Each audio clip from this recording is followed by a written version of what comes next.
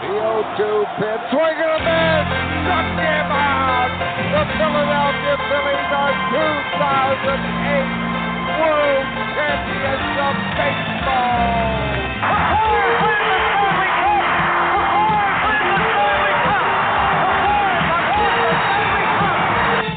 The Eagles are headed to the Super Bowl.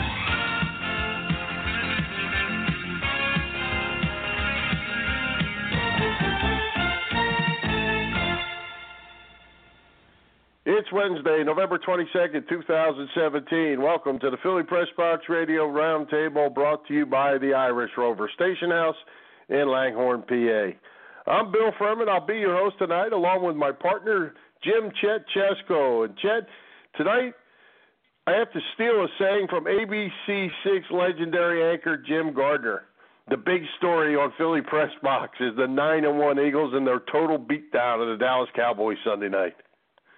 Always fun to give a whooping to the boys from Big D. Bill, love it, and we're all pretty excited about what could happen with the Birds over the next couple of months.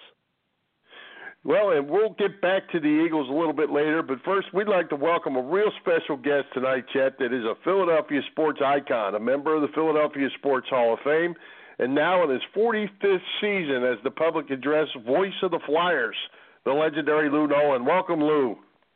Well, thank you. I'm pleased to be here. Thanks for the invite. Hey, Lou, it's Chet. You've been in the Flyers organization since the beginning of, the operation in 1967, the PA man since 1972, but this is your first book, so what the heck took you so long?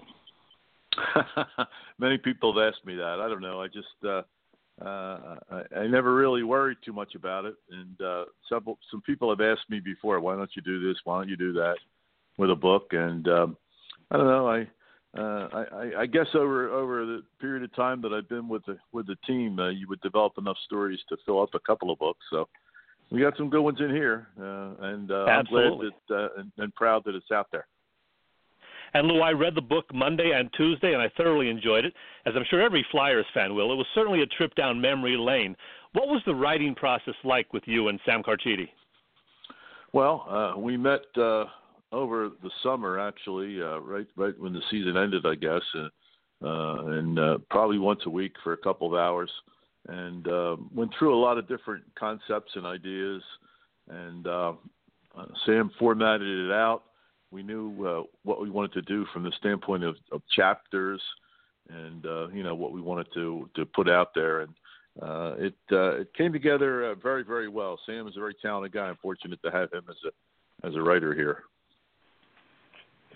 Well, Lou, I'm at a little disadvantage because I have not had an opportunity to read the book yet. I'll be getting my book when you visit Carl's Cards here in the next couple of weeks, but Chet's a little ahead of me. So if you would, for those of us that haven't had an opportunity yet, how is the book laid out, and do you cover basically your favorite stories along the way, or how did you guys format it? Yeah, well, basically, how it all began for me starts it out. Before that, I would tell you that my good friend Bernie Parent did the foreword, and that was very nice of him to do that. He speaks pretty well of me, better than I do of myself. So it was pretty good. We go through a lot of different things, the start of it, the start of the journey, and how it all came together. Basically, who were the favorites in different categories for me. And captains, turning the corner with the franchise, looking for one about goalies, looking for the next Bernie. That's what everybody seems that we want to have, and what could you shoot for that wouldn't be better than that, and then, who were the leaders, captains,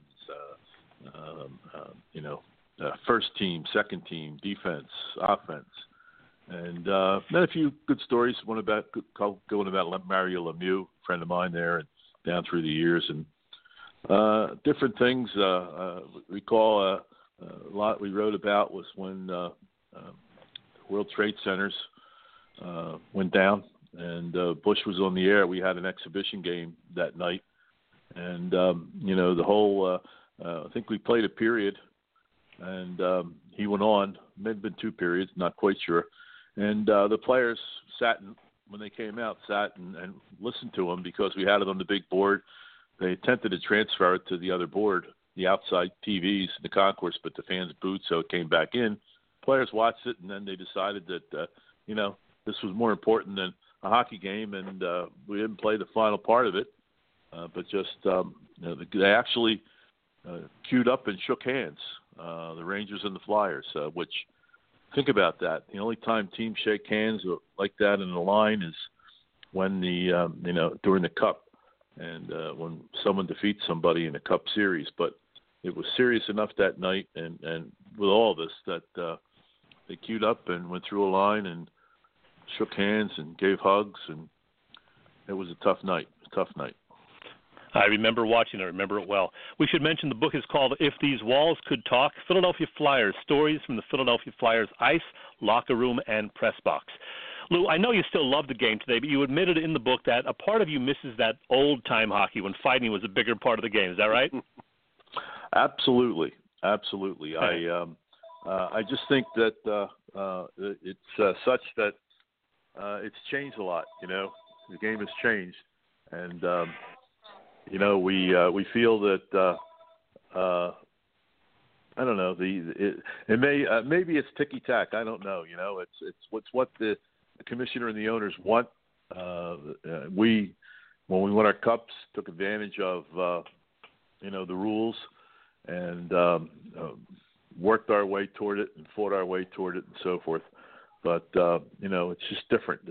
I have a rough time when somebody just taps somebody on the hands and they get a hook and cost somebody a goal. It's just tough for me to do that. And I don't know when the last time I saw a good fight was. I don't know. Not sure. It was probably Radko. Well, certainly, Lou, you started out, or in your early years, we won a couple Stanley Cups, and I guess we kind of felt like that was going to be the norm. But obviously, they have to be high up in your memory list. We didn't do too well since then. No, you're right. We won the Cups. It was a long time ago now, and May 19th, 1974 was the first one. And in the book, I do say that is my most prominent memory, and no surprise to anyone about that. But we've had a rough time putting it together. We were close a couple times. We went to the finals in '87 and in Edmonton and lost there. And we probably would have won that game if we had not been without Dave Poulin and Tim Kerr. And then there was the 2010. We all know what happened there. And, Michael Leighton is still looking for that puck. And, it was difficult when the Chicago Blackhawks celebrate on our ice for a long time, well into the night. Difficult. Lou, I know you also have some fond memories of that 1979-80 season when the Flyers had that 35-game unbeaten streak. I forgot that Pete Peters and Phil Meir pretty much split the goaltender duties right down the middle during that streak. Yeah, that was something. I mean, just imagine, go unbeaten for 35 games. And that was incredible. Things just fell the right way for us.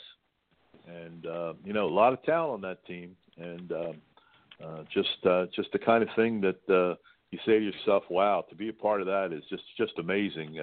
It's part of the whole experience, that whole 35-game streak.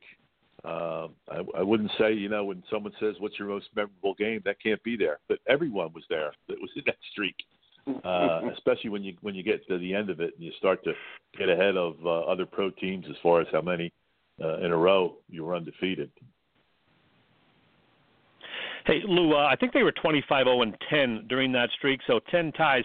And you mentioned in the book that you are fine with ties. You said there's nothing wrong with ties.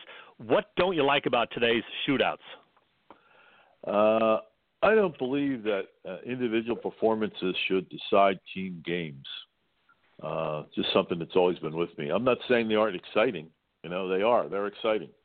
You go 3-on-3, and, one team has their shot. They win the face-off, and then another team gets it, and they go back, they change, they come up the ice, and, they take their chance.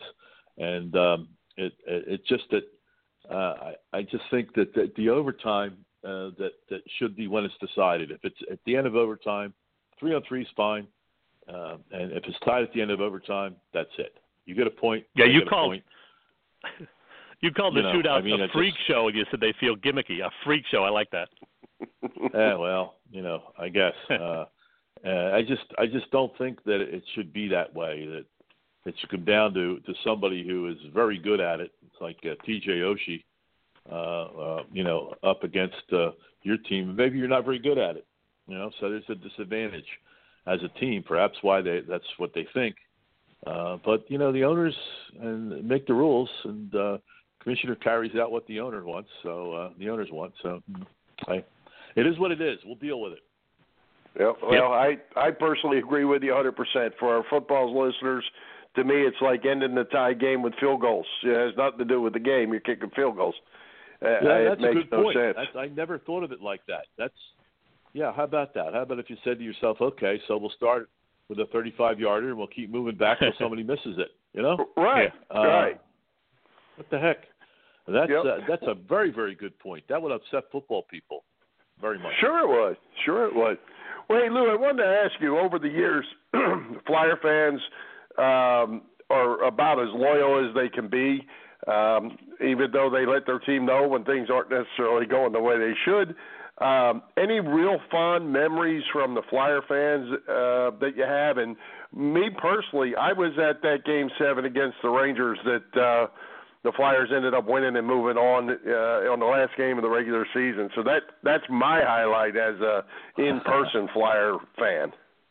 Yeah, from the fan point of view, it's difficult sometimes to think about that simply because, I'm there game in, game out. So, and I'm in the penalty box and so forth. I think that from the standpoint of the fans, it's just a great opportunity when the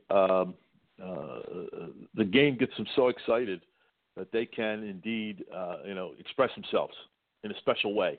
And there are special times, like the first game in our building was a great game in the new building. I mean, that was fantastic.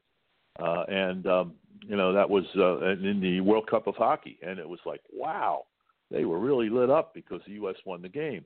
And when J.J. Daniel scored against Quebec, the spectrum went crazy. And, it's like your headsets just start to ripple. The headsets just it's a difficult thing. So hard for me to pin it down for a fan. But you as a fan, explain it your way, and that makes sense. Everybody's going to have a different game that they felt strong about. So, hey. Hey, Lou, I didn't know this till I read your book, but Ed Snyder, you said, was caught off guard the first time that God Bless America was played instead of the anthem, and that he wasn't a big fan of the decision at first. This is true. And Lou Scheinfeld, who is preparing to open the Museum of Sport down in South Philadelphia there, probably in a year and a half or so, was a Flyers vice president. And he basically caught the fans feeling, that it was they didn't have any respect for the anthem, that people were sitting down and, and not bothering and talking during it. So he decided to change it up a little bit. And God Bless America came to life, and then it got its own life. I mean, good Lord, we won the game. Snyder was not happy, but it's good we won the game, as Lou will tell you. And it was it led to an awful lot of good things for us. Kate in person at the Stanley Cup games, the undefeated streaks that not undefeated, I wouldn't say that, but the record that it had, and I don't even know what that is, but it is fantastic. And so when there were big games, we played the song, and the fans collectively helped us win by their reaction. Sure did. Well, Lou, something that I wonder about is now we do this every year now, where we didn't quite do it every year there for a long time.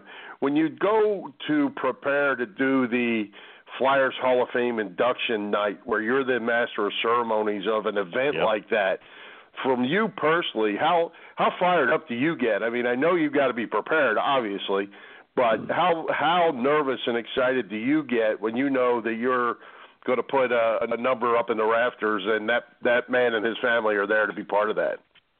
Well, it's a great honor for the person and his family, the player and his family, to be up there. I mean, I can't think of anything else that would be as strongly an honor for the Flyers. And one of the things, just with your show now, when the light goes on, you got to be right. You got to be on it. You got to get it done.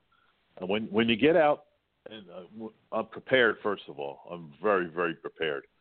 And when I get out there and to look around, there are 20,000 people there, and you're in a little tuxedo out in the end of a carpet with a dais and so forth, and it's the biggest night for someone. You really do get excited, and it's a wonderful thing. I think Jimmy Watson was the last guy we inducted. Before him, it was Eric and John, and they went in together. So it's been good. I do remember one thing when story about when Hextall was going in. I have a Hextall stick in my collection, and I brought it in. And he used to clang it against the goalpost all the time. Back and forth. Some goalies do that, but he especially did it. So I had the guys in the ice crew move the goal up, and the stick was on top of it. And one of the things I said to Hexy was, Hexy, one last time, let's hear you with the goalpost. And he got over there with a big smile and clangety clang, clangety clang, and it felt really good to make that happen for him. And the fans just cheered. It was a wonderful time. All right, Lou, I got to ask you about this. I worked in radio a long time. Anybody who's worked in radio or around a live microphone has occasionally had a little mishap where they forgot to turn the microphone off. And I think it happened to you at least once, during the big streak in 1980. You forgot that the microphone was on. What happened? Well, first off, I'm glad we were in the undefeated streak. Were we in a streak the other way, it would have been in the Book of Famous Last Announcements, perhaps. But, I remember turning to John Maurer, who was the timekeeper next to me. And my mic at that point was on a stand rather than the way I use it now.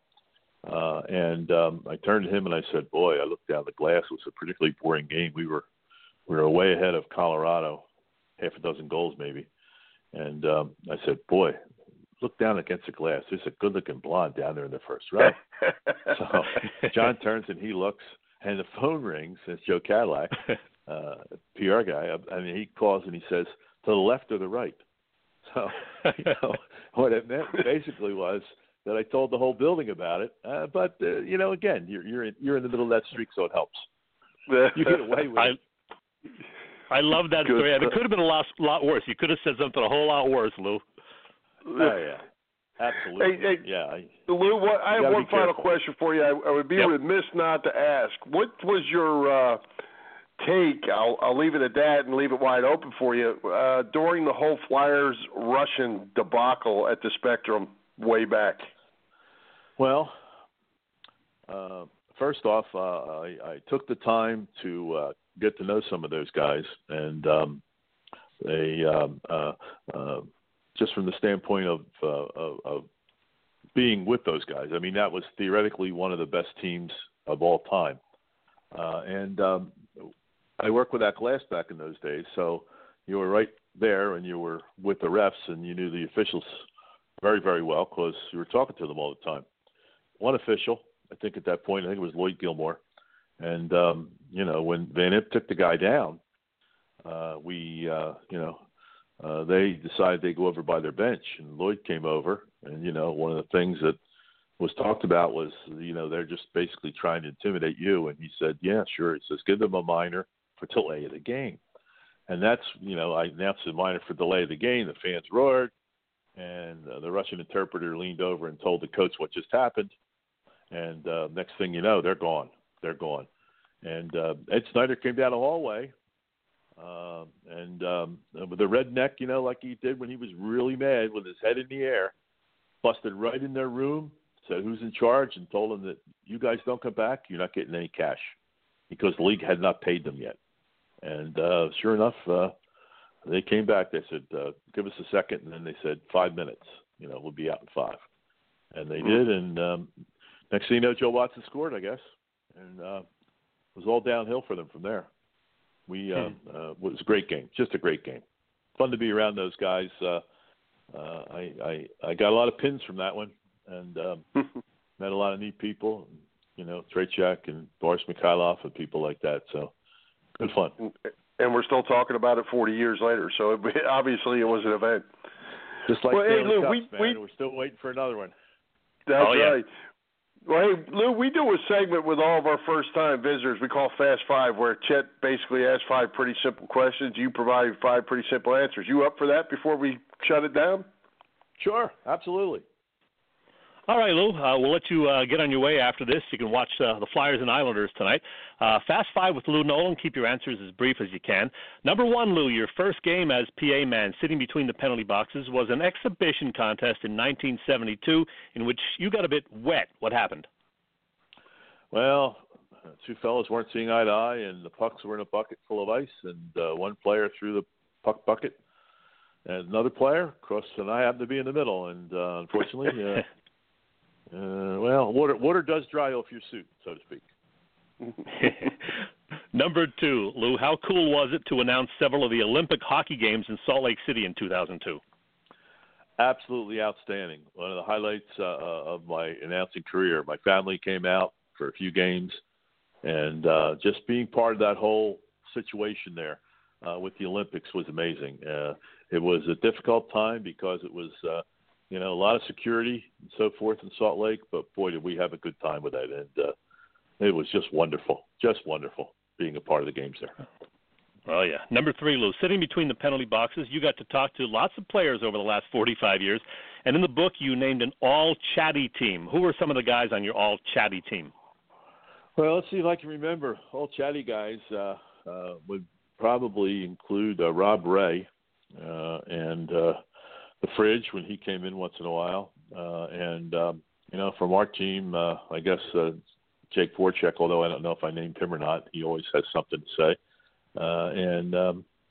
I don't know who the other guys were, to be honest with you, but the guys that are often you find somebody thanking somebody for a fight, which is it's usually the guys, the chatty guys are normally people that come in a lot. And not surprisingly, you also mentioned Jeremy Roenick and Keith Jones, who you call the Laugh Riot. Number Jonesy, 4. Jonesy was crazy. Yeah. I love Jonesy. Number 4, Lou, what did it mean to you to be inducted into the Philadelphia Sports Hall of Fame 2 years ago?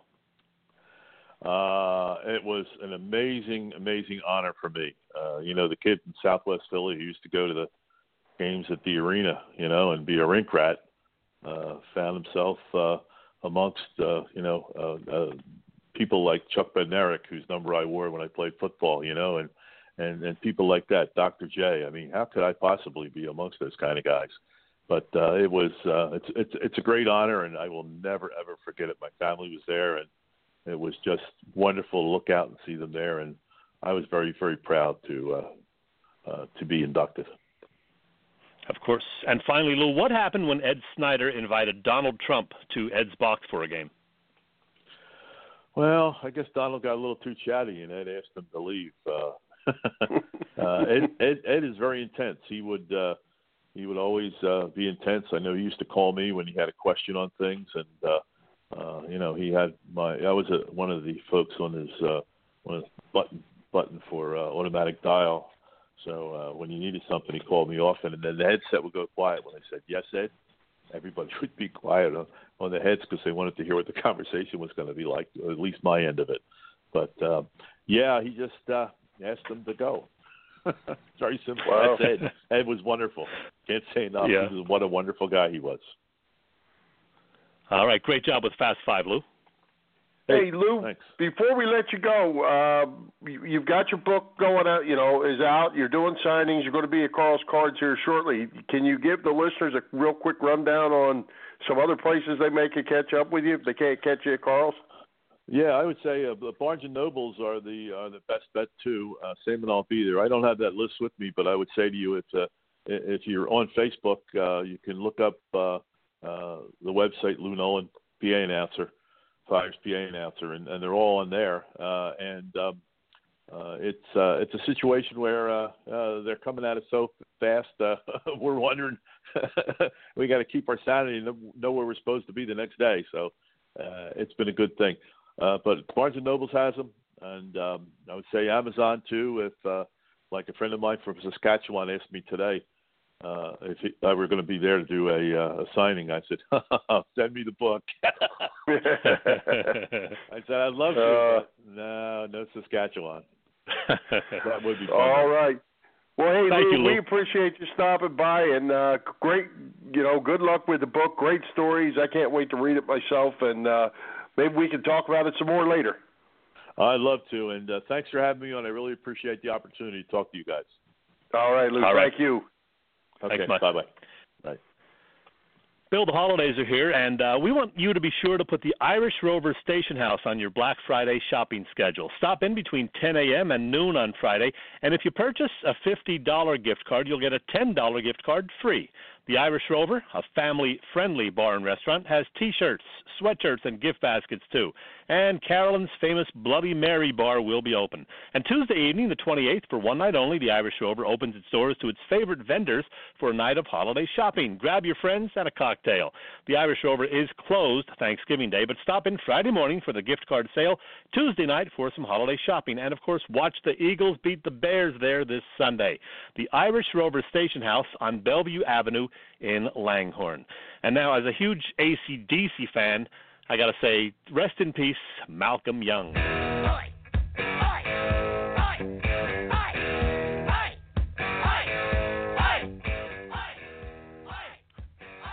Well, hey, Chet, speaking of that, what about the Eagles? Let's talk some Eagles. And what about the second half?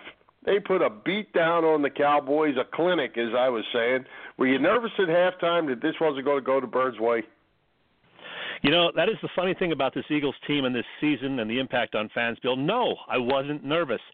This year's Birds team just seems to be so focused, so disciplined, that I was confident that it would, work itself out, that they would just take over in the second half, and that is exactly what happened. As I wrote on our website a couple of weeks back, this Eagles team hasn't played a clunker of a game all season. I mean, a bad quarter here and there, a couple of bad halves, like Sunday's first 30 minutes, but never an entire game where they looked like an inferior team. I just have a very good feeling about Dougie P's squad, especially with the season Carson Wentz is having, and something that I know you like, and that would be the way they're dominating in the trenches on both sides of the ball. Oh, yeah. I mean, and that's really why I was not nervous in this game either, because the fact the offense was sputtering a bit, but the defense was not giving up touchdowns.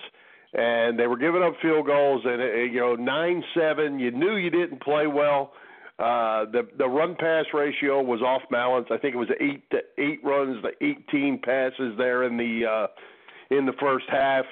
It seemed like it was going to get settled. The Eagles were making turnovers. The defense was creating havoc in the backfield for the Cowboys. I wasn't worried one bit. Now, I will say this. I didn't expect it to be 30-0, but I wasn't nervous about it. No, they just put it all together, and, we got the Bears coming up. Should be a win. We'll talk about that when we make our picks in a little bit. Then you got the 2 games out west, and I think they can win both of those games at Seattle and at the L.A. Rams. They'll probably be favored for sure against the Rams. The Seahawks game could be a pick-em. We'll see. But it's going to be interesting to see how the next 6 weeks plays out. Yeah, and, I think, it all comes back, obviously, to winning in the trenches like we're talking about. But, I think the reason that there's not a clunker is that Carson Wentz is not going to let there be a clunker. He's going to keep making some sort of play. And in this particular case, that third down and 1 pass to Selleck was a huge play that took some chance by the Eagles to make that play call, but well executed. Yeah, I agree. They're just doing what they have to do to win. And, Wentz's numbers, once again, were nothing special, but he just did what he had to do, made the throws he had to make, threw it away when necessary. He's just looking very smart out there. Yeah, and you can't say enough about the addition of Jay Ajayi. And how about Wendell Smallwood? What was it, probably 5 weeks ago, he was the starting running back, and now he's inactive. Yeah, he's like number 5 on the list, I guess. But they used the 4 guys in front of him, all effectively. They used Clement on the kick returns, and then he scored a touchdown. Or no, I guess Barner that was. They used him to score a touchdown. Clement's been playing both special teams and getting a couple of series here and there. They're just really mixing up the guys well, and not one of them is complaining that they're not getting enough carries. I just love this team's mindset. Winning will do that for sure. And I'm excited about it. Like I say, as I always say, I try to keep a pretty even keel. I'm not, talking about Super Bowl parades like some of our listeners are quite yet, but there's certainly been a lot of fun to watch. Yeah, I'm starting to think about, making some plans in January and maybe early February, but we'll see. I don't want to get ahead of myself either. I want to keep it one game at a time, but it's just tough to do because they're playing so darn good right now. Well, and what you don't want to do is you don't want to get to a point that let's hope that this doesn't happen, but let's hypothetically for our conversation say you go out and you lose to the Rams and you turn around and you lose to the Seahawks. No, you know what? It's not the end of the world. Even at that, you're going to be what would you be? 10-3. You're still in the driver's seat, but the people will probably start pulling their hair out. You're not going to win every single one, I don't think. No, some people have that theory that a loss would help them, a loss in an important game. Just, for the mindset of, hey, we got to play a little better. If you coast to the end, you think maybe you're world beaters. I don't know if I prescribe to that theory, but it's interesting. Some people do say that one loss wouldn't be the worst thing in the world. Well, I'm going to tell you, I've coached a long time and I played a little bit. Never is a loss good for you. Never. That's not what you go there for. That's not what you go there for. I'm never taking any good out of a loss. Win them all. I hear music. There you go. It's time to welcome our fantasy football guru, Fred Hugo, back to the show. Fred, welcome back. What's going on, guys? Can you hear me okay? I'm at the Sixers game. Trusting the process tonight. Oh, there you go. Say you hi to always Ben. have something going on. Yeah, I left. We had a little dinner table. I left my. It's still weird saying it. My wife at the table, but I got her stocked with beer, so we're good. We got some time here. All right. Nice. Well, hey, let's go ahead. Let's jump right into it. Give us the who's in, who's out for this week, and we'll get our picks, and we'll let you get back to the process. All right, cool. So this week, basically the start once we had another injury real quick. The Redskins lost Chris Thompson for the year, so Samaje Perine's a big pickup if you can pick him up this week. But as far as who to start and who to sit, my quarterback that I'm going to start this week, he's pretty much on fire. It's going to be Russell Wilson. He's facing the 49ers. They give up 22 points a game. He's a must start as he's rising up the quarterback. So I think he actually took 1 overall in fantasy point wise as a quarterback. I'm going to go ahead and sit Dak Prescott. He's not the same quarterback without a running game and without Zeke. And the last 2 weeks, I think he's averaging 6 fantasy points. I know he has 0 touchdown passes and about 6 turnovers. So sit Dak Prescott. I probably wouldn't play him again until he shows he can be a quarterback without the running game. At running back, I'm going to start Todd Gurley. He hasn't had a 100-yard rushing game since Week 7. Saints gave up 136 last week. I think he'll have a nice day against the Saints in a high-scoring game. I'm going to sit Amir Abdullah on Thanksgiving against the Vikings. He's had 10-plus in PPR leagues 3 weeks in a row, but I'll sit him against the Vikings in that defense. Going to go ahead and start Alshon Jeffrey at the wide receiver position against the Bears. He's facing his old team, and he's had 3 weeks in a row with 18 points or above, and it seems like him and Carson are starting to find a chemistry that he can return to more of the form that he was when he was with Chicago. I'm going to sit Marvin Jones Jr., the Detroit Lions. He's had 18-plus points in 4 of his last 5 games in PPR leagues, but, again, it's much like Abdullah. I'm going to sit him against that Vikings defense, even though it's Thanksgiving. I'm going to start Evan Ingram at the tight end position. He's only had one catch, 9 yards last week, but he'll have a big week against the Redskins. Sit Austin Seferian-Jenkins. He's a solid tight end, but he's facing a bad matchup with the Panthers. They're ranked sixth against tight ends. For the defenses, go ahead and start the Jaguars. It's kind of a gimme. They're a great D, but they're facing Blaine Gabbert, so they should definitely put up at least 10, if not 20 points plus. And then a good defense that I'm going to sit this week is the Rams. If you stop the run against the Saints, it looks like you might be able to stop them, but it's going to be really hard to stop the run. I don't think the Rams will, so I'd sit them this week.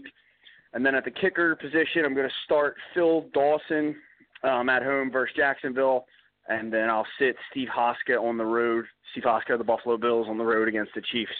So that's my start one, sit one for this week, and you can see tomorrow morning, since it's Thanksgiving, a more thorough, explanation of each one on fredandbutter.com. All right, good stuff.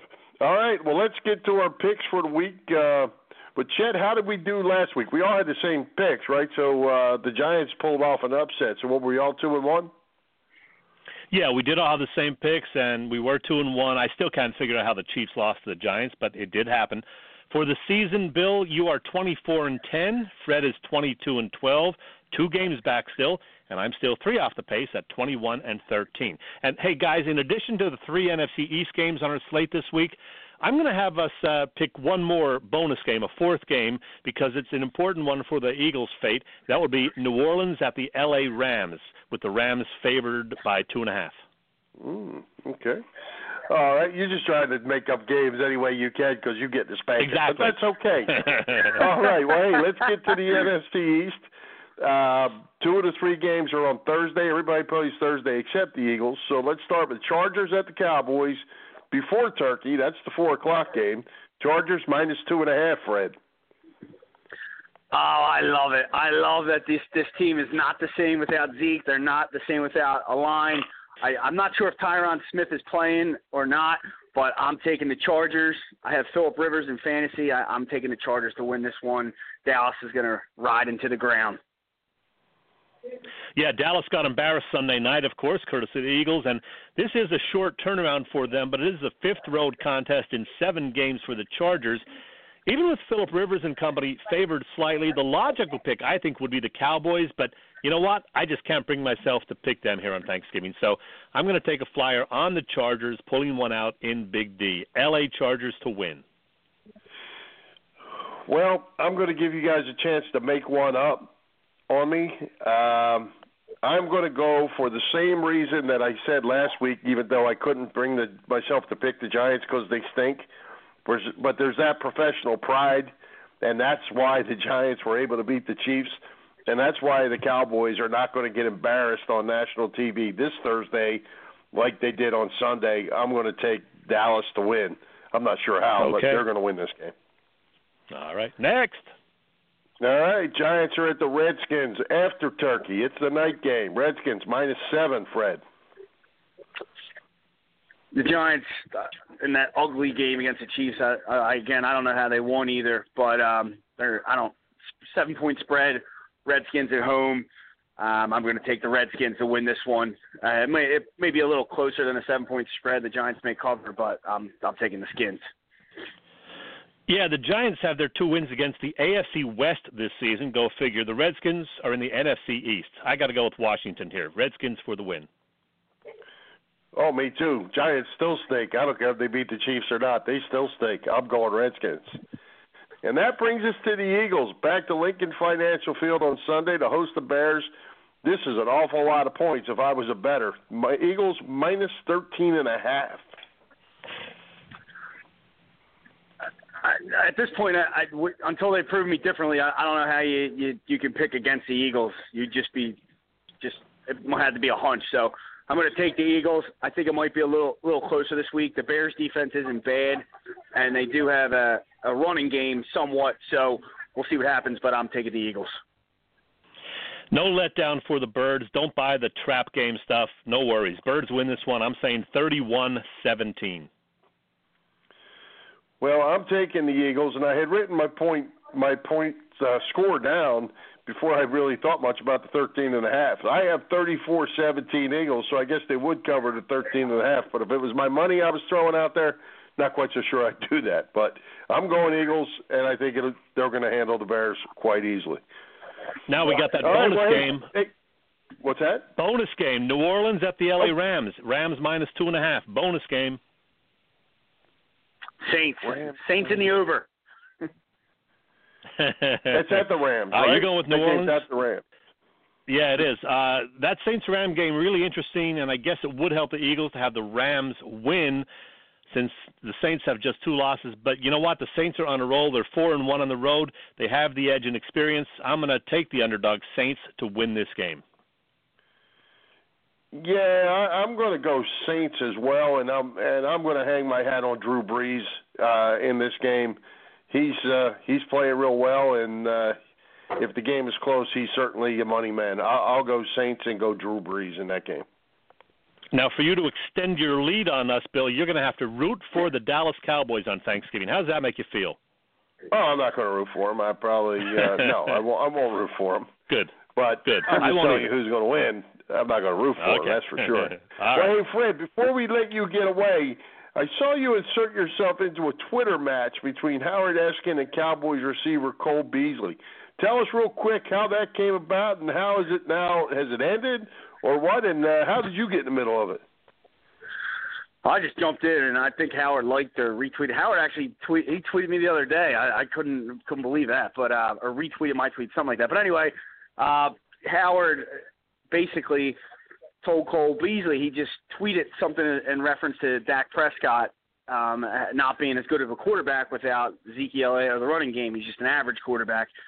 And Cole Beasley responded to him saying, that's my quarterback, something along the lines of that being that my quarterback. So they went back and forth, and then Eskin, after they lost, threw a tweet out of a picture of like a father and a son, and then he took the father's face and put his head, and then took the little son's face and put Cole Beasley's head, and was like, hey, at Cole Beasley, who's your daddy? I love it. All right. And you got in the middle of that. Good deal. All right, Fred. Well, hey, enjoy the process tonight. Get back to your new bride, and we'll talk to you next week. All right. Happy Thanksgiving. Thanks for letting me on the show. I really love it. All right? All right. Thank you, Fred. Talk to you, Fred. Hey, Chet, let's talk. The list of semifinalists for the Pro Football Hall of Fame was announced just yesterday, and as you know, Brian Dawkins and Terrell Owens are on the list of 27. Now, that list goes down to 15, then goes to 10, and ultimately just 5 are selected. Is this the year for B-Doc and T.O. to get the call? Boy, that's going to be interesting. Lots of great names on there. It's always a guessing game when it comes to safeties, even great ones like B-Doc. T.O. probably annoyed some people with his comments last year when he didn't make the final cut. You know, I think they're absolutely, positively both deserving, but will they get in? I'm not ready to make a prediction. I honestly don't know just yet. What do you say? I don't know. You know, you look at this list, and I think, first of all, the list of 5 goes to a list of 3 right off the bat. Ray Lewis is in. Randy Moss is in. Then I think you've got 25 guys, and you've got 3 spots. And there are some really, really good football players on this list. Guys that showed up like Edgerrin James. Edgerrin James and Roger Craig, I believe, looking at this quickly, are the only 2 running backs that are even on this list now. And Edgerrin James is a Hall of Famer at some point. You know, you got all these linemen that have been on this list for quite a while, Baselli, Faneca, Jacoby. These guys are great players. So at some point, these guys keep showing up. They've got to get in. And then, of course, there's still the John Lynch argument versus Brian Dawkins. So I think Dawkins, I like his chances better, but it's not a lock. Yeah, and you know what? I'm not ready yet to name my potential final 5, so let's wait till they knock it down to 15, which I believe happens the first week of January. So we'll talk again at that point and try to pick our final 5 or so. But quickly, what about your idol, a seniors finalist for a second time, Jerry Kramer? Oh, I certainly think this is Jerry's year. I sure hope it is. If it isn't, it never will be. And, you know I'm rooting for him, that's for sure. I hope he gets in too. And Ray Diddy's rooting for him, and so we know Ray's got it going on. Absolutely. All right. Well, Chet, that's good stuff. We will get that back to that. And I'll tell you what, cutting that list down is going to be very difficult because there are 27 really, really good football players on that list. Mm-hmm. You know it. All right. Well, hey, Chet, random thoughts. It's that time again. Last week's listeners seem to like you, see you squirm a little on that hot seat, so we're going to do it again tonight. You ready? No, wait a second. Let me interrupt you. Who said they like it? I need proof. Well, do you need me to share all of my private messages with you? No, I don't think I want to see those, no. No, I don't think you do. But I can tell you, people like seeing you on the hot seat a little bit. I'm squirming right now. All right, 30-second answers. You ready? Ready. Robert Covington, 4 years, $62 million contract extension for the Sixers. I like Rocco. I like him a lot. And the money sounds like a lot, but that's today's NBA. You know, you can do a few things on the court, help your team win. You're going to get a double-digit per-year contract. So 4 years, $62 million sounds about right. The guy can shoot. He's helping the team win. They're playing better than we expected. I'm all for it. Whew, a lot of money. Yeah. Sixers 9-7. You ready to revise that win total yet? I'm not ready to, but, I mean, if I were pressed to, I certainly would. I said 43 wins, and you questioned that. They're certainly going to get 43, I think. I mean, you know, we still have to hope that Embiid stays healthy the whole year. He's already complained of a little bit of knee pain, missed 2 games so far this year. If I were pressed to do so, I would revise it to maybe 45 or 46, but I'm sticking with my original prediction, 43. Remember, I said they were going to be like 13-20 at Christmas and then go on a tear after that. They're already 9-7, so they're looking good. Well, I'm going to hit you up on that here before we're through with the show, too. We're going to go back and take another minute on this Sixers before we finish up. All right, Eagles, first-team Pro Bowlers. I have 7. Wow. You know what? I haven't really thought about it, to be honest. Carson Wentz, for sure. Zach Ertz, good possibility. Fletcher Cox, yes. I'm going to say Malcolm Jenkins. That would be 4. No running backs. I'm going to put Lane Johnson in there. How's that? Lane Johnson makes 5. None of the wide receivers. I'm going to stick with those 5 right there. Who am I missing? I'm going to go with Jason Kelce. I had the same 5 as you. I also had Jason Kelce in there playing Pro Bowl level. And I am going to take a little bit of a reach on this one, but I am going to like Nigel Branham. He's under the radar, having but a really good year. Playing extremely well. So I'm going to go 4 on the offense, 4 on the offense, 2 up front, Kelce and Johnson. And actually I had Kelce before Johnson, but Johnson is just coming on here in the last handful of games and just dominating. So I added Johnson. Ertz, I believe, is in, Wentz, and then I'll go 1 on each level of the defense, Jenkins, Cox, and Branham. Well, you know, Branham certainly has the potential to be there. I just don't know he's going to get the support. Brandon Graham, a possibility, too. So they could have a bunch. Well, and Jernigan, too. I mean, they've all played pretty well, and the defensive backs are all playing well. So, I mean, you know how this thing is. It always works a year behind. So Malcolm Jenkins will be the one that'll get it out of those DBs, even if he's not the one playing the best. I think we're over our 30 seconds on that one.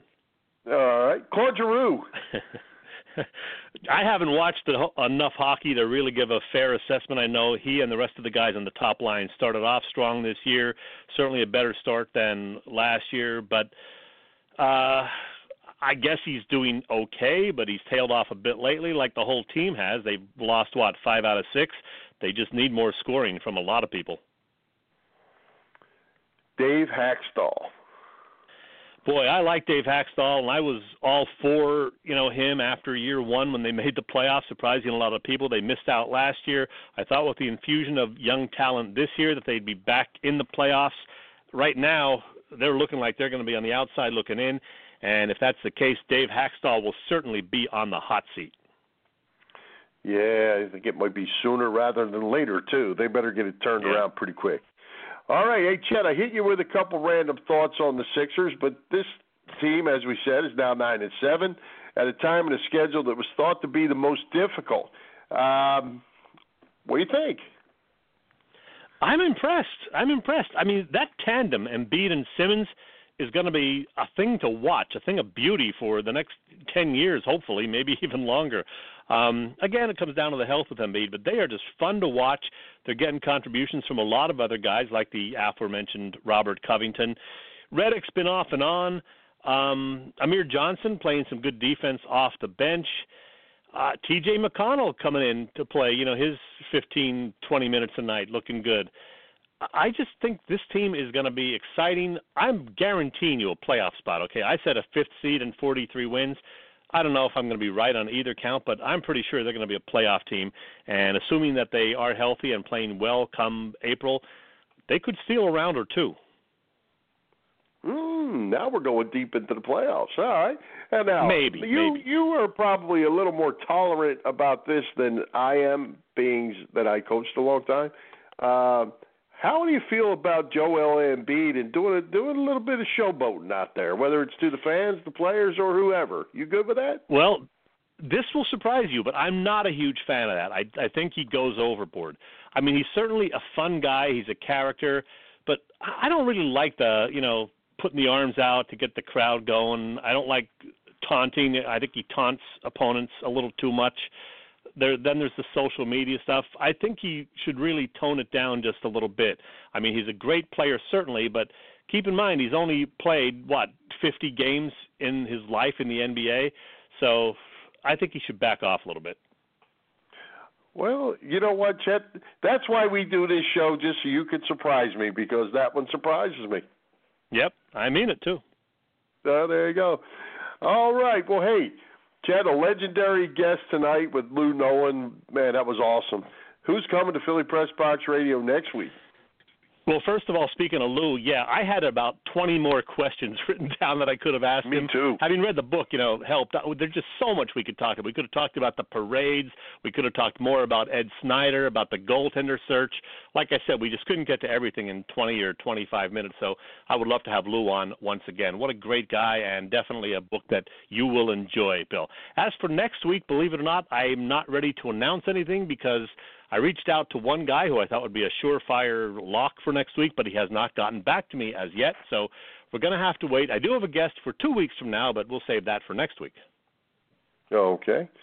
And, Chet, hey, speaking of books, I wanted to toss out that on our website, thephillypressboxradio.com, we've got Kevin Riley's link to his book that he's been selling and doing real well and doing some public signings at schools and things like that. He's not out in, like at Carl's or any place like that right yet, or bookstores, but he's doing things having to do with kids. So Tackling Life, you can click on the link on our website. It'll take you over to Amazon, and you can order that for Christmas, and they're selling pretty good. I talked with Kevin a couple of days ago, and things are going really well with that. So wanted to mention that was there. He's getting great reaction to that, and we're happy to see that because he's a good friend of the show, and we're very happy for him. And Lou's book is called If These Walls Could Talk, Philadelphia Flyers. He and Sam Carchidi wrote it, and I do recommend it. I'm going to write something about that and put it on our website, too, very soon. Awesome. All right. Wait, before we get to our parting shots, Chet, let's take a minute and wish all of our listeners a happy Thanksgiving, and also to you and your family as well, Mr. Chesko. Yeah, absolutely. Same to you and yours. And by the way, giving thanks happens to be the topic of my parting shot, which I'll get to in a minute. But one other thing while we have a moment, we are currently running our first ever sale with our awesome Philly Pressbox Radio polo shirts. Instead of $25, they are $20. And 2X or larger, usually $28, are just $23. That's now through the end of Thanksgiving weekend, so this Sunday. Order one for yourself, for a friend who loves Philly sports, or for a Cowboys fan just to piss him off. Why not? I don't know.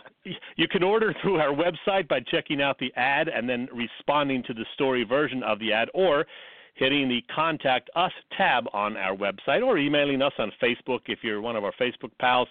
Send your payment, and then you will have the shirt in time for Christmas or Hanukkah. and we are trying to place that order when? What's the deadline on that? I want to place the order on Monday. That's why we have the sale this week through Sunday night, and then I will place the order on Monday, and we'll have the shirts by hopefully around December 10th. Okay. All right. Speaking of parting shots, Chet, I do not have one tonight, so I am going to let you do yours and talk about Thanksgiving. I'm ready. As we do our weekly Philly Pressbox Radio show, number 160, by the way, this week, it is Thanksgiving Eve, so it's a good time to send out a few thank yous. First off, thank you, Reese Hoskins, for turning a largely forgettable Philly season into a reason to watch in August and September. Thank you, Ben Simmons and Joel Embiid, for giving us signs that our 4-year trust in a so-called process might actually pay off. Thank you, Howie Roseman, for all of the wheeling and dealing that made the Eagles a legitimate Super Bowl contender. On a related note, a big thank you to the Cleveland Browns for deciding 19 months ago that Carson Wentz wasn't a guy that could help your sorry franchise. Well, guess what? You're 1-25 since that decision. Again, thank you, Cleveland. A special thank you to Ray Didinger, Glenn McNow, Merrill Reese, Tom Moore, Leslie Goodell, Kevin Riley, Fred Barnett, Brandon Lee Gouton, Jason Stark, Mike Kern, Mike Sealski, D. Lynham, Bill Meltzer, Ken Dunnick, Steve Jones, Andrew Callista, Bill Bradley, Frank Fitzpatrick, Carl Henderson, and the many other amazing guests we've had in recent months. None of you needs to come on our little show, yet you've all done so, multiple times in many cases. We do appreciate it. Thank you to Bill and Fred, of course, and, just for all you guys do every week. And, of course, thanks to our listeners and everyone who checks out our website. We wouldn't have a reason to do all this if it weren't for all of you. Happy Thanksgiving, everybody. All right. Thank you. Couldn't second on everything you said. Chet, one last comment before we shut it down. Rumor out today, Chase Utley being considered as a Phillies bench coach for 2018. You buying or selling? If that's the real deal, heck, yeah, I would take him. I mean, I'm pretty sure his playing career is over after the way his postseason went. Obviously, the guy knows baseball. He's focused. He's committed. He likes to win. I'd be fine with it. I would love to see it, to be honest. All right. Well, we'll have to watch how that plays out. That's fresh off the press here this afternoon, so obviously going to be a lot more come out on that very soon. All right, Chet, with that, we've reached the top of the hour. Let's thank our special guests, Lou Nolan, Fred Hugo, Irish Rover Station House, and Bob Sullivan's LikeYourAge.com for their continued support of the show. For Jim, Chet, Chesko, this is Bill Furman. We hope you enjoyed the show, and we'll join Philly Pressbox Radio next Wednesday, November 29th at 7 p.m. You can listen to our website, PhillyPressboxRadio.com, our Facebook page, or on the Internet at www.blogtalkradio.com/Philly Pressbox Radio, or on iTunes, Stitcher, TuneIn, and Mixcloud. Happy Thanksgiving, high hopes, Philadelphia sports fans, and go Birds!